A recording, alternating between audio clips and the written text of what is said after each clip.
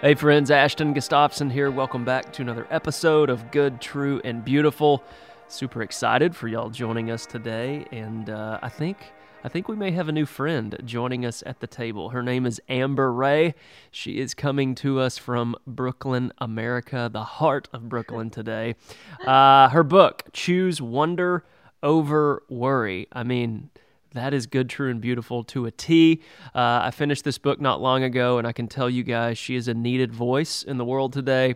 She is one of us, and I am super grateful to have her at the table and at the conversation today. So, Amber, welcome.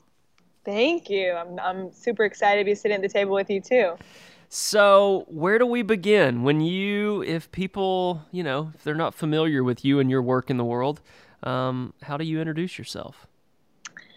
Good question. I am a artist, author, and speaker, and really my work is about our world of emotions and what makes us tick, what holds us back, what propels us forward, what our feelings are trying to tell us, and how we can really have the courage and the compassion to follow the path that's true for us. That's really, the path that I've been dedicated to myself as a creative, and it's the permission slip I hope to hand everyone else.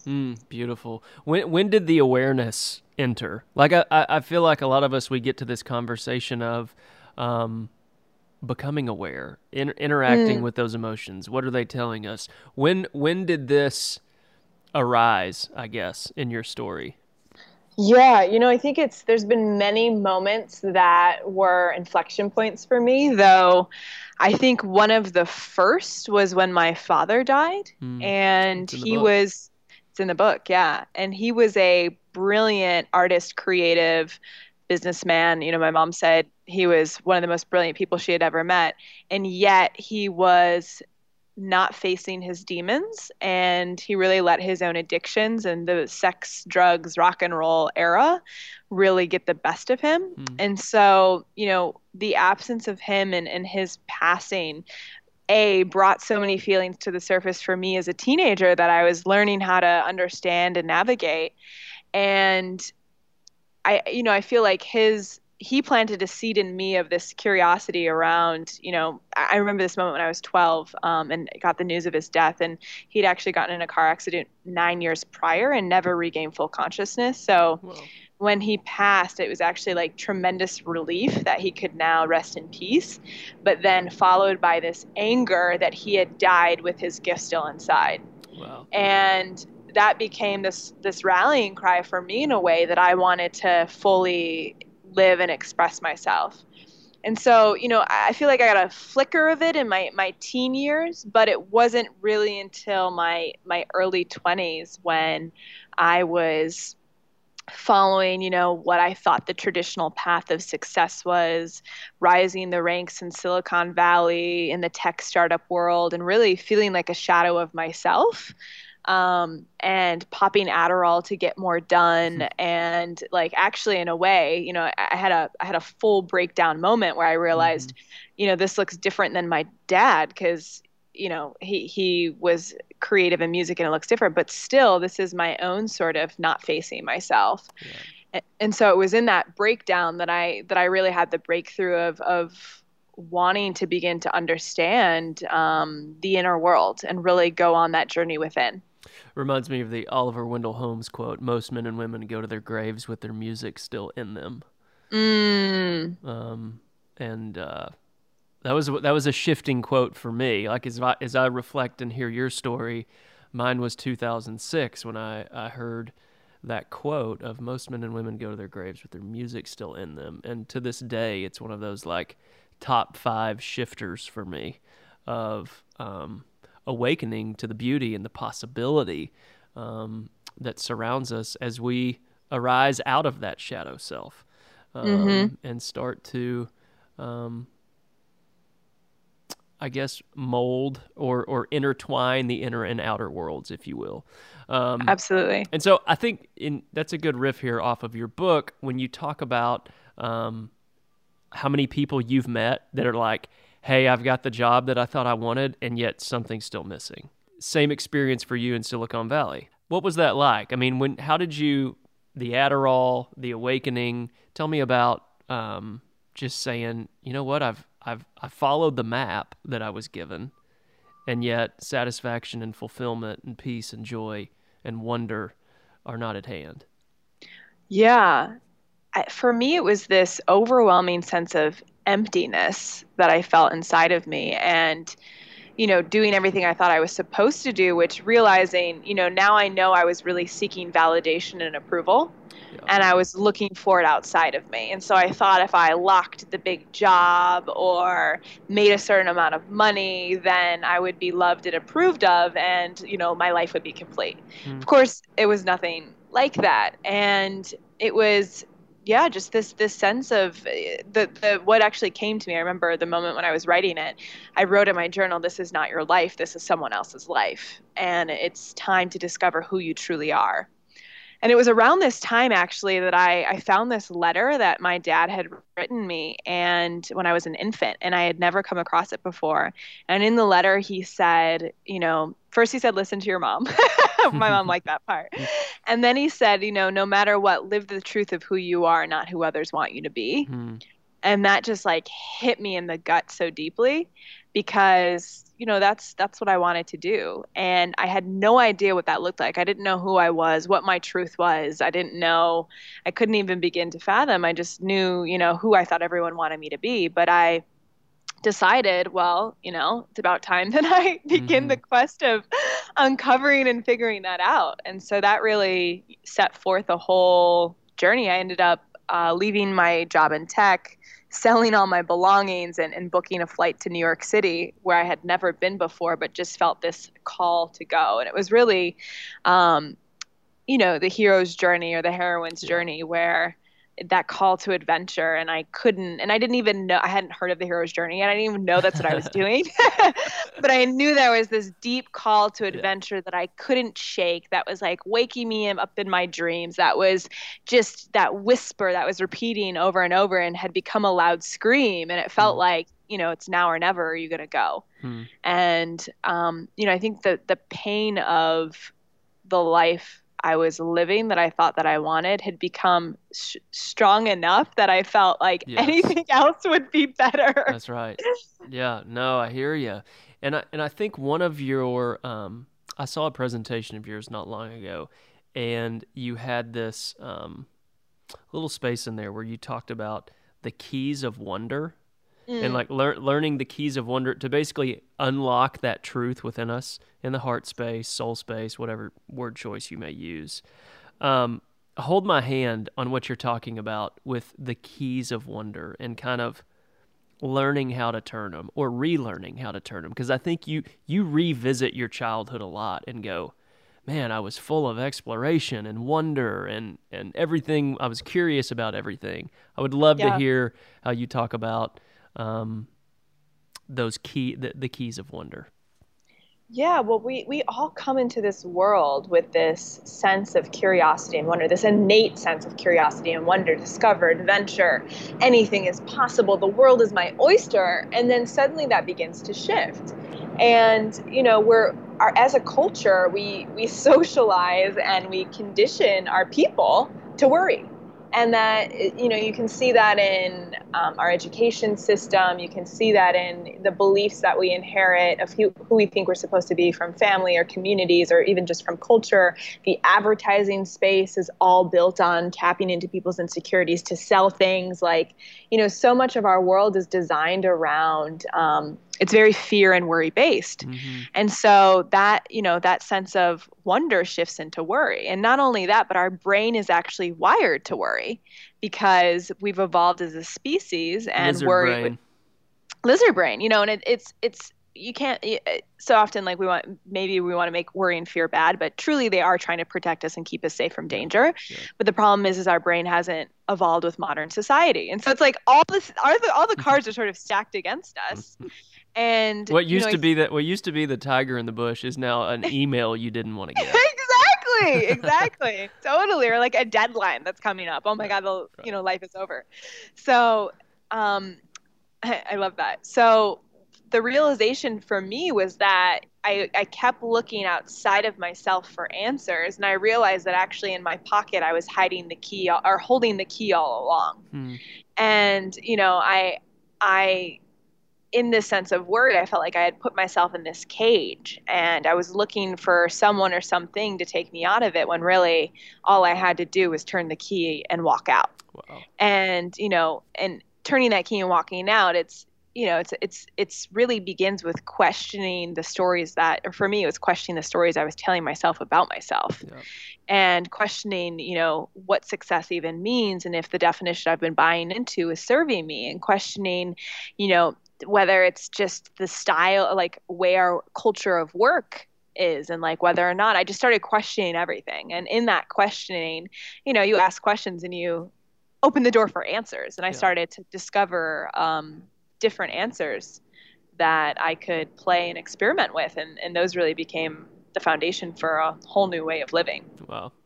Yeah, I think C.S. Lewis, theologian, said the gates of hell are locked from the inside, Mm, um, which rang so true to me. Like for you to say the key was in my pocket all along. yeah. Um, and so okay, let's talk about. And can I build on that a Let's little? go. Let's go because I think I So hear that I truth love train coming. because it's like, we think maybe that job has the key. We think that relationship with Mm, that perfect person on paper holds the key. yeah. We think that a certain amount of money in our bank account holds the key. Like we look outside of us for the key to our happiness, truth, success, potential, whatever you want to call it, when really like, no, no, no, it's in our pocket. Mm, yeah. Which even connects another dot of something I think I heard Tony Robbins say yesterday was like, you have to learn how to exchange expectation for adoration. And like Mm, the moment where we quit putting everything on, the next friend, the next relationship, the next job, and shift into that space of gratitude, wonder, mhm. awe, as you would say. I mean, if you want to shift your life immediately, I think this is a beautiful point for all of our listeners to hear. If you want to shift your life immediately, start replacing expectation with adoration. I love that. Start replacing expectation with wonder and awe, and then the world of possibility. Um, it's like it just multiplies. And I think that's exactly kind of what you're getting at. What I wanted to chat through on that last little bit that you just shared with us, there was a part in the book where you were talking about stories, stories that serve us and stories that hold us back. Hmm. And I've heard it before, but I loved the like two circle diagram with the Yeah. middle, your myth in the middle. I loved that. And that's kind of hard for me to explain verbally. Yeah. But hold my hand on stories that serve us versus the stories that hold us back. And then how you kind of talk through, hey, there's a story and you think something happened. And then then you make it into something. And then in that, you've just created your myth of what that story is. Totally. So us as humans, we're meaning making machines. So we're always looking for meaning. And there's always what happens in our life. Maybe a relationship ends, a project doesn't work out, something fails. Like there's what happens and then there's what we make it mean. And the intersection of those two things becomes the myth we tell ourselves and who we become and what we think we're capable of. So let's say that like, I once had a mentor tell me that no one cared about my story. And okay, so a mentor told me no one cares about my story. And what I made that mean is I am not worthy. Mm, I am not good enough. And, those two are very different things, but we're always gathering and pulling meaning from any situation. Or like someone didn't reply to my email in 48 hours, like super basic. Like I can make that mean they're not interested in something that's wrong with me. yep. Yep. And so it's increasing the amount of space between what happens in our lives and the meaning we attribute to what happens. Mm, And that space that we create is what creates our life. And so that's really the notion of how our lives become stories. And we can have like I had a relationship end in my early 20s that was so heartbreaking and I thought maybe I'm not worthy of love and something, men I love will leave me, and I had all these stories, and one thing can happen, and that story can be our life for it. It could for 10 years. We can create a story that becomes the life that we live versus, that was a relationship. It ended. Yeah. Let me feel the feelings of grief that are associated with that. And once I move through that, open up to what is next and what is possible. Yeah. Instead, if we hold on and grip to that story, then that becomes the life that we create. Yeah. Yeah. Yeah, this is a beautiful exercise I want to take people through my business with, and just really digging down to, is this myth or is this true? Mm-hmm. And a lot of times, and I think you write in the book about worry being a blocking device. Mm. Can worry block us of seeing the myth? Like, hold my hand on that, because I thought that was a great point in your book about worry actually becoming this like blocking device of what is true. Yeah, so just for a little bit more context, I bring to life worry and wonder in the book as these two characters inside of our head. So worry is that inner critic, that voice of, am I good enough? What will they think of me? Who am I to do this? And, just all of the sort of limiting questions or blocks that really stifle and paralyze us from moving forward. And wonder is that curious inner guide that both questions worries disempowering narratives and also encourages us to move in the direction of what feels aligned and true.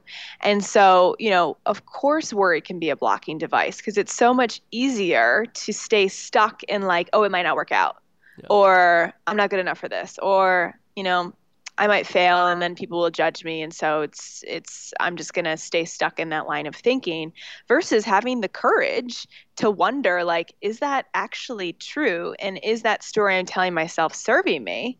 And not only that, but if it's not true, then what am I going to do about it? And that's the scary part, is the actual, what am I going to do about it? Am I actually going to put myself out there and face possible rejection and face possible failure and, allow myself to truly be seen and vulnerable? Oh, no, I could never do that.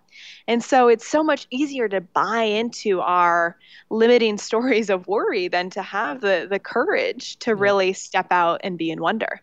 And so that's where you talk about the 3 C's. Yeah. So let's riff on the 3 C's. So when you are having those narratives in your head, and you want to embrace the vulnerability and the courage to step out there, talk me through the 3 C's. Yeah, so I love the 3 C's. I think of them as wonder sidekicks. And so, Let's go. That's good. So the first, curiosity. Curiosity is the part of us that, maybe something feels off center, or we're telling ourselves a story over and over again and we're feeling some level of like feeling suffering and trapped in our lives. And curiosity is the part of us that's like, that's interesting. I wonder where that's coming from. And it's just the part of us that it will pause and get curious enough to wonder where what we're telling ourselves is coming from and if it's actually true. And then compassion is the part of us that knows that we're human, knows we're doing the best that we can, knows that, things might not go how we want, but it's okay because this is the journey of life. And compassion is the part of us that just really encourages us that it's okay if you've been telling yourself some story for years that's not serving you. Let's have a hug and let's move through this. And then of course, last one is courage. And courage is, yes, that over there seems really uncomfortable and I really don't want to go there. And I'd really rather stay safe exactly where I am. But you know what? We're going to feel the fears, we're going to face the fears, and we're going to go there anyway. And, the point of all of this is not to become fearless because I don't believe in fearlessness. Mm-hmm. Fear is, it's a part of being human and who we are. But courage shows up in the face of fear and says, we're going to walk in that direction and we're going to go toward it and we're going to face it together, hand in hand.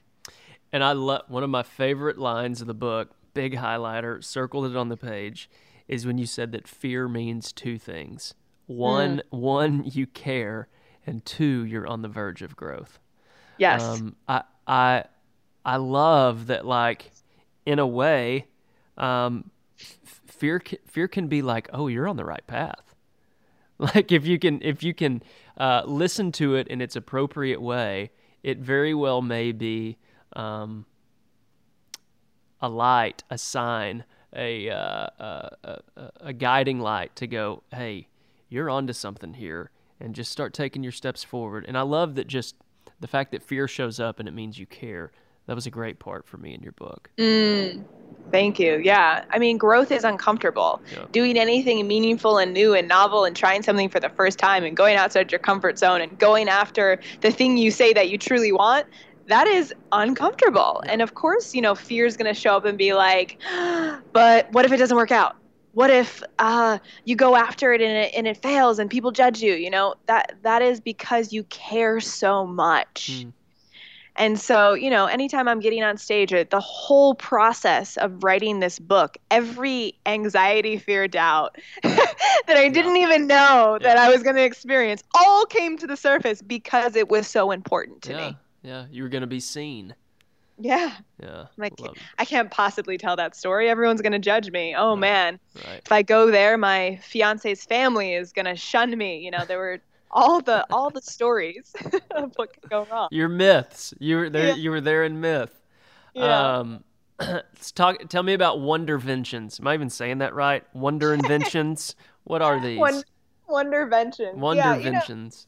I mean, we think about in the world of therapy or even just family, like, oh, let's have an intervention. Like, we need to intervene this, which, I like the notion of that, but really, how do we make it more fun and playful? And how do we have a wondervention on some aspect of our life that isn't serving us, and get curious and begin to pause and tune inward and see if we can think about it or approach it differently. And so, wonderventions are a big part of my work, encouraging us to pause and think about the situation through a new lens. Love it.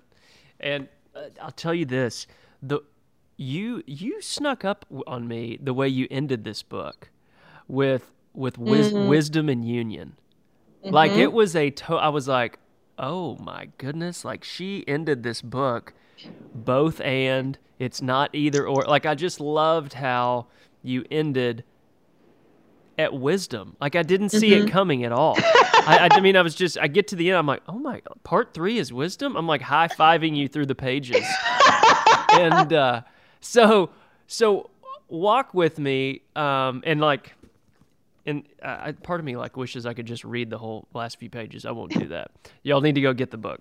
But when you pursue a life where you embrace wonder over worry, and move beyond your fears and doubts, and you start living this new life that's full of possibility, that every day's a new day. Every day doesn't feel like a repeat of the last one.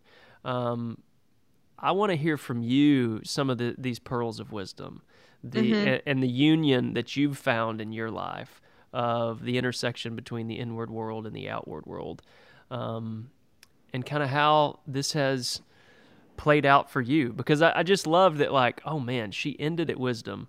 That's beautiful. And I'd love to hear your thoughts on that. Yeah. So, even the title, Choose Wonder Over Worry, is a bit of a wink, and there's always more to that story.